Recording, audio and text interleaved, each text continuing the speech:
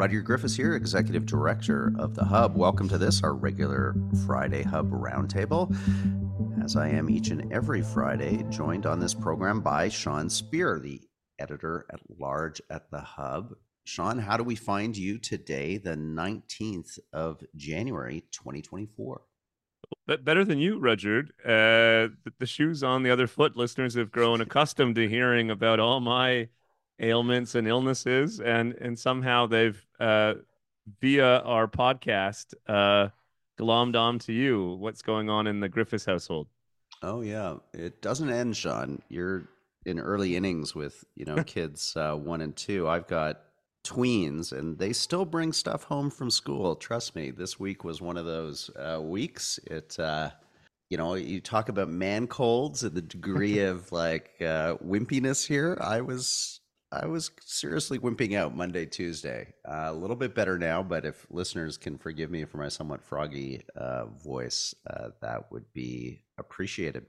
Well, Sean, I want to start the show bigger picture. Talk about some of the issues we've been covering at the Hub since the start of the new year, and try to put them through maybe a lens to help our listeners and ourselves understand this moment we're in. And then on the back half of the show, um, dip into Davos. What the heck is going on with supposedly this elite corporate enclave? Is it still relevant? What's its effects on the broader discourse in a moment of surging populism? Is this are we already in the post Davos world? Let's get into that in the second half of the show. But I want to start with this other thing is I don't know, Sean, it's been something I've been thinking about since we got back to our regular publication schedule at the Hub coming out of the holidays. You and Olivia D'Amato have been writing some great stuff, continuing coverage at the Hub on Canada's really disappointing economic performance, our declining per capita GDP. We have other signs out there that the country has, I don't know how you characterize it, the symptoms of brokenness. That there is an economy that seems broken, there's an immigration system that seems broken, there's healthcare systems that seem broken. Some are saying the education system, especially universities, are increasingly broken post October 7th. How do you think about this, Sean? Because to me, it's a powerful lens to kind of focus all these disparate forces and factors that are going on in Canada, brokenness.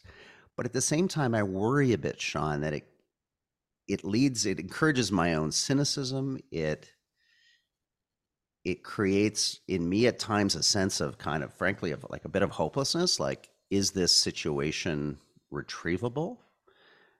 It is popular, though, this idea of brokenness amongst the center right in Canada and the United States. I would say it is the kind of leitmotif of our moment. What's your take?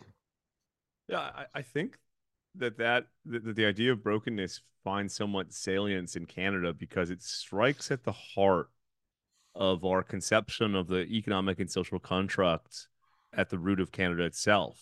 You know, the United Empire Loyalists, uh, effectively made a set of trade-offs when they came to Canada. They were trading off the dynamism and the openness to personal freedom available in the United States in exchange for order and stability. Of course, best represented in our constitutional commitment to peace, order, and good government. That trade-off really is at the heart of Canada and has been at the heart of Canada since pre-Confederation. And so I think one of the reasons that the notion of brokenness is risen to such a level of consciousness is because it in the minds of a lot of people represents a breaking of that economic and social contract. If we're not getting order and stability and good government, but we're also not getting the economic dynamism and openness of American society, that it feels like that set of trade-offs that have been inherent to Canadian culture are manifestly failing. And I think there's a whole host of reasons why or symptoms of that brokenness metaphor. You mentioned a series of institutional breakdowns in the minds of many Canadians. I'll turn it to you in a second, but I would put the government itself on that list. We're speaking on January 19th. We woke up this morning to a story from the Globe and Mail. It's based on its ongoing investigation of the CBSA's procurement of the ArriveCan app. Listeners will know that this is was a huge boondoggle. The app was supposed to cost 80 grand. We now believe it costs as much as $60 million, and it's increasingly crossing the threshold from boondoggle to possible criminality. And I think when you add all of these things up, um, it's not merely a matter of political rhetoric, Rudyard. I think it does strike at the heart of something deeper in the Canadian psyche and the Canadian promise, and that's why I think this notion of brokenness has really come to kind of permeate our political culture. Great summary, Sean. I agree with you on all those points. But what's the consequence of succumbing, as I have? I'll be honest, at times over the last, period of the pandemic, and then really a sense now coming out of the pandemic that things materially in this country have not improved. Per capita GDP has fallen. We're not going to recover our pre-pandemic per capita GDP until 2027. What's the consequences, Sean, of, I don't know, I worry about like a malaise, a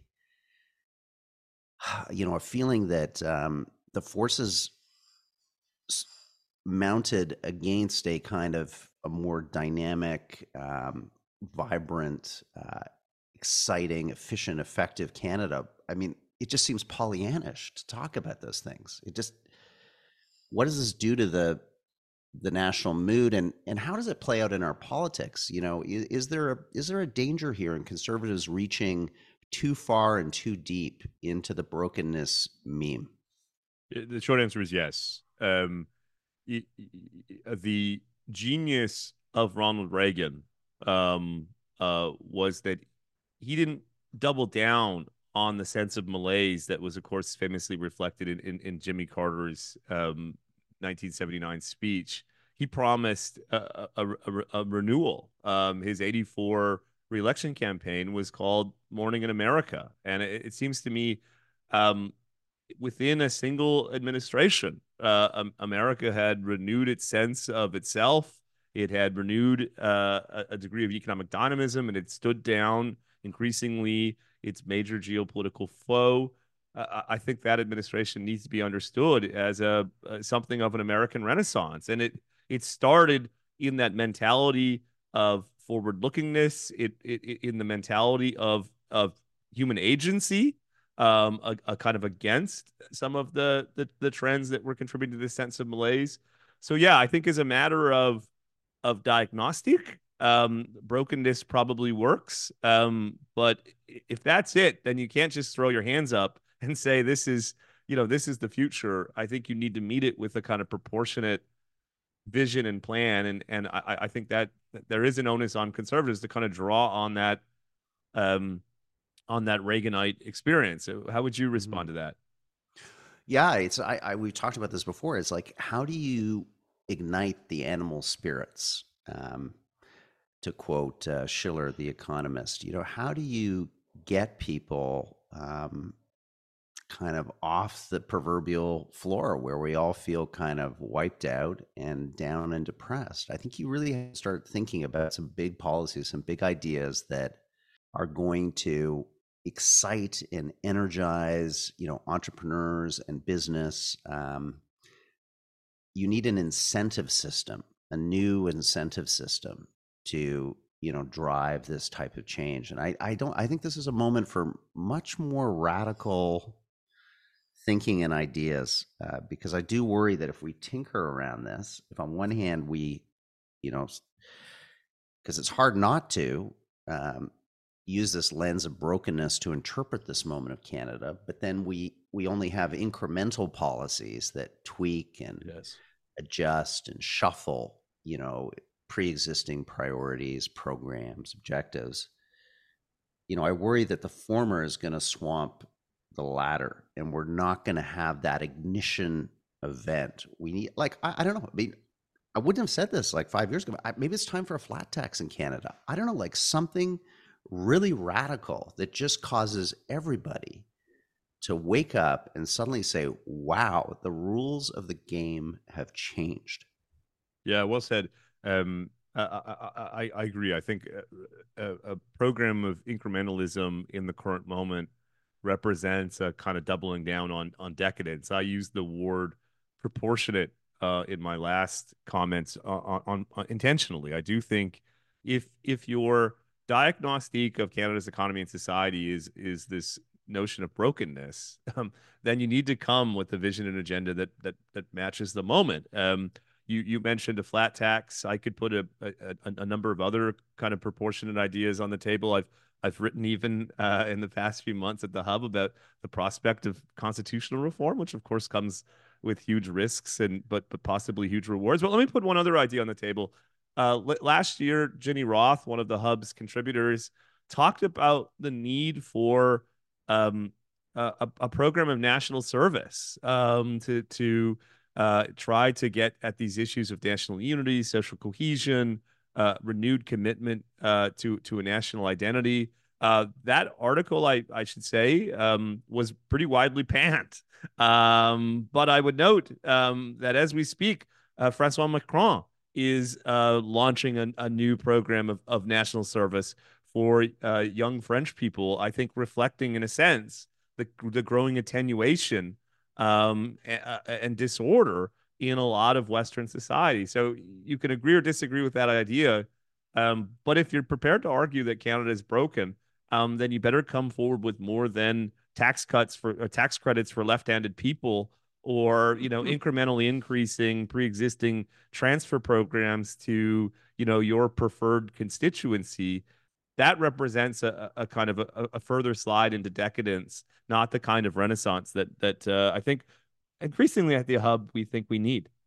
Yeah, let me throw one other idea out there, which is and I say this as someone who, in different parts of my career, was a committed Federalist, less so now. I think it might be time for like a radical de-evolutionary agenda where you come in and you effectively say as a new government that there are broad swaths of federal powers that you are going to move to the provinces. You're going to move tax points with them. You're going to radically shrink the federal government. It's the scope of its agencies, the administrative state would be significantly reduced in Canada, and you would create a series of competitive jurisdictions that would have responsibility for broad cross section of what their voters need and are demanding, and that through a more competitive Canada, a more in a sense regionalized Canada, where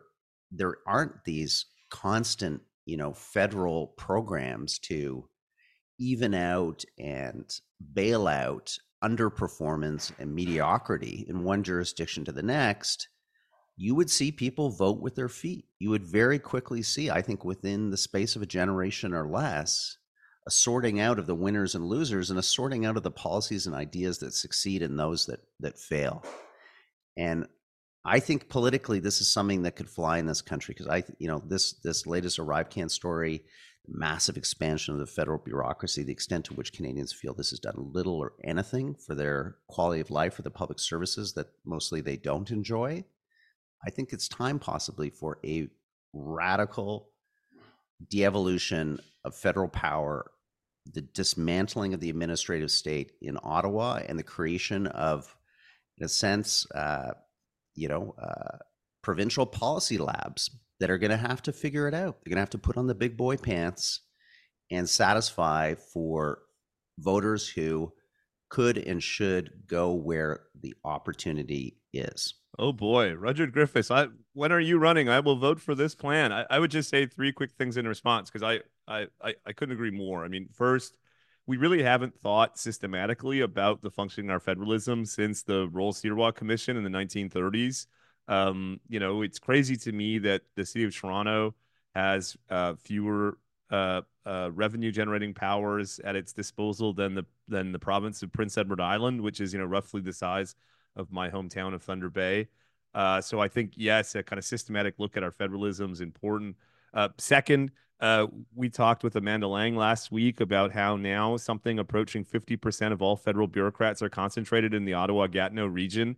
So not only is Ottawa growing in absolute terms, it's growing in relative terms with respect to the extent to which it's highly concentrated in a part of the country that I don't think is representative of the country. And I think that contributes to that sense of alienation and distance from Ottawa that you're getting at. The last thing I'll say, another issue we've written and talked a lot about at the Hub, that one of the great benefits of the notion of devolution or decentralization you're talking about is it would force aspiring federal politicians to have to self-select in to a national government focused on national issues, right? Like if you're not interested in advancing Canada's interests abroad, if you're not interested in the functioning of the economic union, no problem.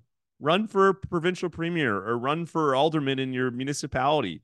But we ought to get to a place where we have what the lawyer Asher Honickman refers to as watertight compartments, where people who want to do provincial and municipal politics should do it, and people who want to do national politics should do it. But we need to get to a place where, we increasingly have 330-ish federal politicians who seemingly, based on the amount of time they spend thinking and talking about provincial and local issues, would much rather be mayors of mid-sized communities across the country. Here, brother Sean, lay it on. Preach, my friend. Look, this has been a helpful discussion for me because I think I can see a path here where, brokenness maybe is the condition now. We have to accept that. It's not easy psychologically. It's tough. But if we pair brokenness with some friggin' ambition somewhere to do something big and to acknowledge that we are in a moment where complacency and adjustments at the margin are not going to work. Big, bold ideas that are going to shift, the fundamental pillars of the country in ways maybe that we've not been willing to consider before. Maybe brokenness gets us all collectively to the point where those big ideas start to become a possibility for a new majority government. Okay, Sean, let's take a break. Back on the other side, we're going to talk Davos. What's happening in this rarefied corporate enclave in the high Swiss Alps? Are we finally, please, post Davos? We'll give you our take. Back after this break. Hey, Hub podcast listener, you're just one click away from getting access to all of the Hub's best content. Visit www.thehub.ca for our original journalism, commentary, wine reviews, poetry. We've got it all. The thinking person's one-stop destination for news and information is www.thehub.ca. While you're there, sign up for our complimentary Hub membership. You'll get delivered to your inbox each and every Saturday a compilation of our best writing from the previous week. Again, free for you right now at www.thehub.ca.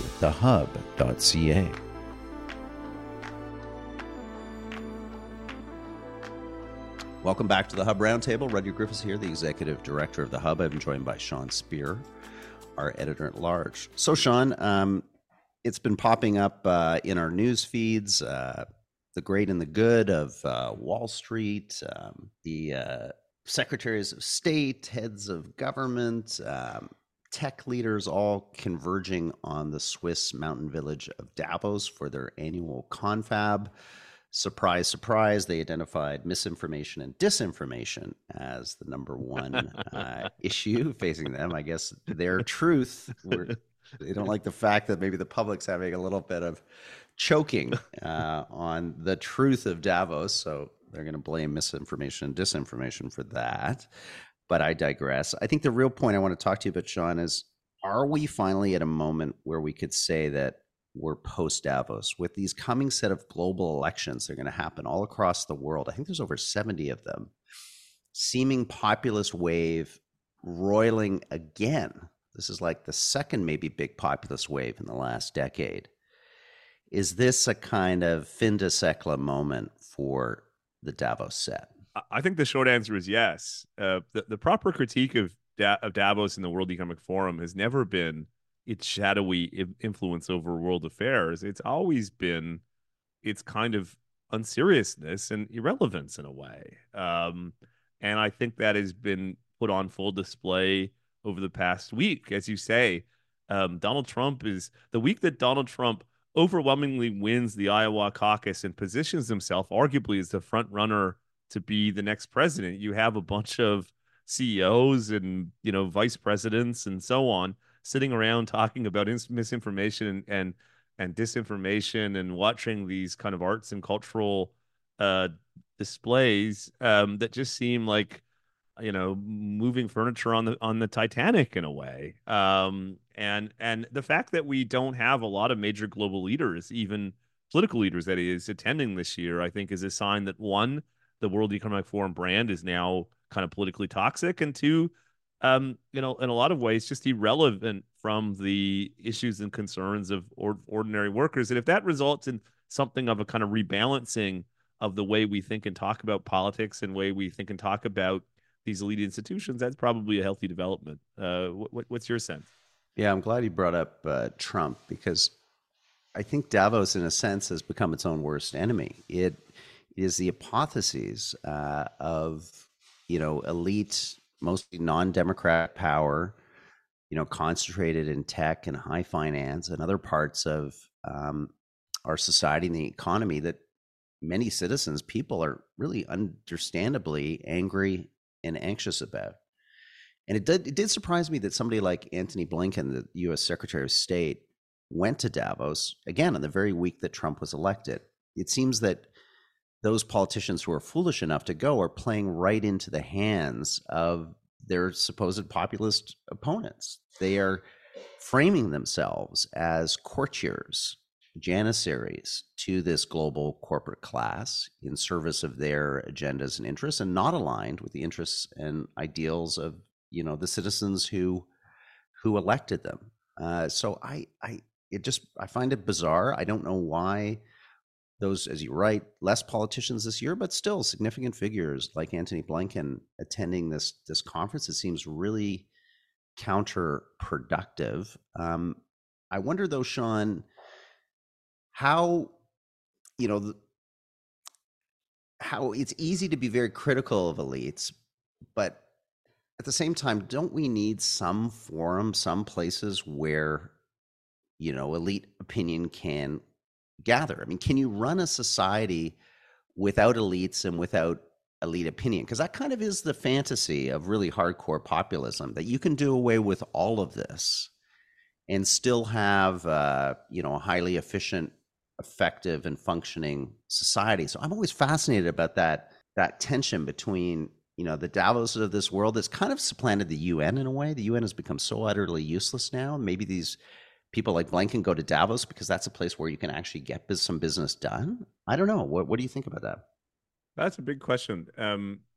George Will, who I'm a big fan of, and someone who's been a past guest on Hub Dialogue, says something like, I'm paraphrasing, the most important task of a democracy is to cultivate and choose um, uh, elites who can lead and govern effectively. That, as you say, the question isn't are we going to have elites? The questions are who the elites are going to be, and how do we ensure that they are kind of cultivated in a set of institutions like the modern university that gives them the kind of character and intellectual formation for them to lead well. And I think so. I'm personally not.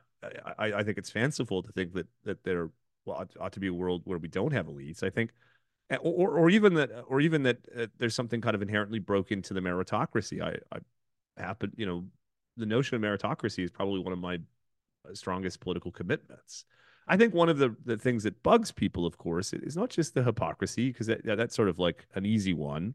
It is the extent to which we've experienced over the past couple of decades some pretty extraordinary instances of elite failure, everything from Afghanistan and Iraq to the global financial crisis to the West's relationship with China to the To the COVID, COVID response. precisely. And yet, those who oversaw those various failures seemingly have suffered no consequence. And in that sense, there's a lot not to like about Donald Trump. Lord knows that's the case. But in a way, he's 60 or 70 million Americans saying, we don't want to live in a society where elite failures come with no accountability. And I don't know if you saw Jamie Dimon's interview on CNBC from Davos. I think he's, to his credit, he kind of struck at the heart of some of those issues, and essentially said, Donald Trump has got a lot of things right. He may be chaotic, he may be objectionable in so many ways, but if elites aren't kind of reckoning with the conditions that led to his rise and the rise of others like him, they are completely missing the boat. Davos itself is such a perfect metaphor. It is literally a heavily kind of armed and fortified village high up in a mountain. That in the medieval ages, or in the dark ages, that's kind of where human civilization, at least those that had food, heating, and water, retreated to. It to me, it's just a very Davos itself to me is just a representation of a future we don't want. We don't want a future of elites kind of secreted in castles back up on hills, recreating some aristocratic, world of noblesse oblige and, feudalism that we left 1,000 years ago. My just final kind of contribution to this, beating up on Davos, which I think is well deserved, is that it continues. And I think it continues as an organization because, elites are interested in their elite status. And there's so much of this, which I think just goes to the heart of like our own human frailty, these ridiculous, Twitter posts of people taking pictures of themselves as they board the plane to go to Davos. The status seeking here is really, I find at times, kind of amusing. But look, thanks for kicking around these two big ideas this week, Sean. Really appreciated your time. Hopefully by next week, I will have this frog out of my throat, and you and I will be in the sunny uplands of good health and virus-free kids. Bye-bye.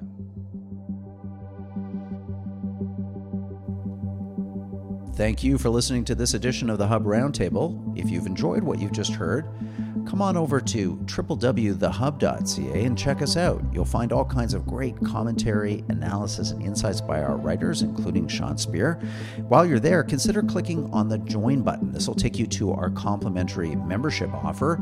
Put in your email, and we will send you each Saturday a compilation of our best writing and commentary from the week that was. We really appreciate your support, and we also greatly appreciate the support of the Linda Frum and Howard Sokolowski Foundation and the Maxine and Ira Gornowski Gluskin Foundation for making these podcasts possible. The Hub Roundtable is produced and edited by Amal Atar Guzman. Thank you for listening.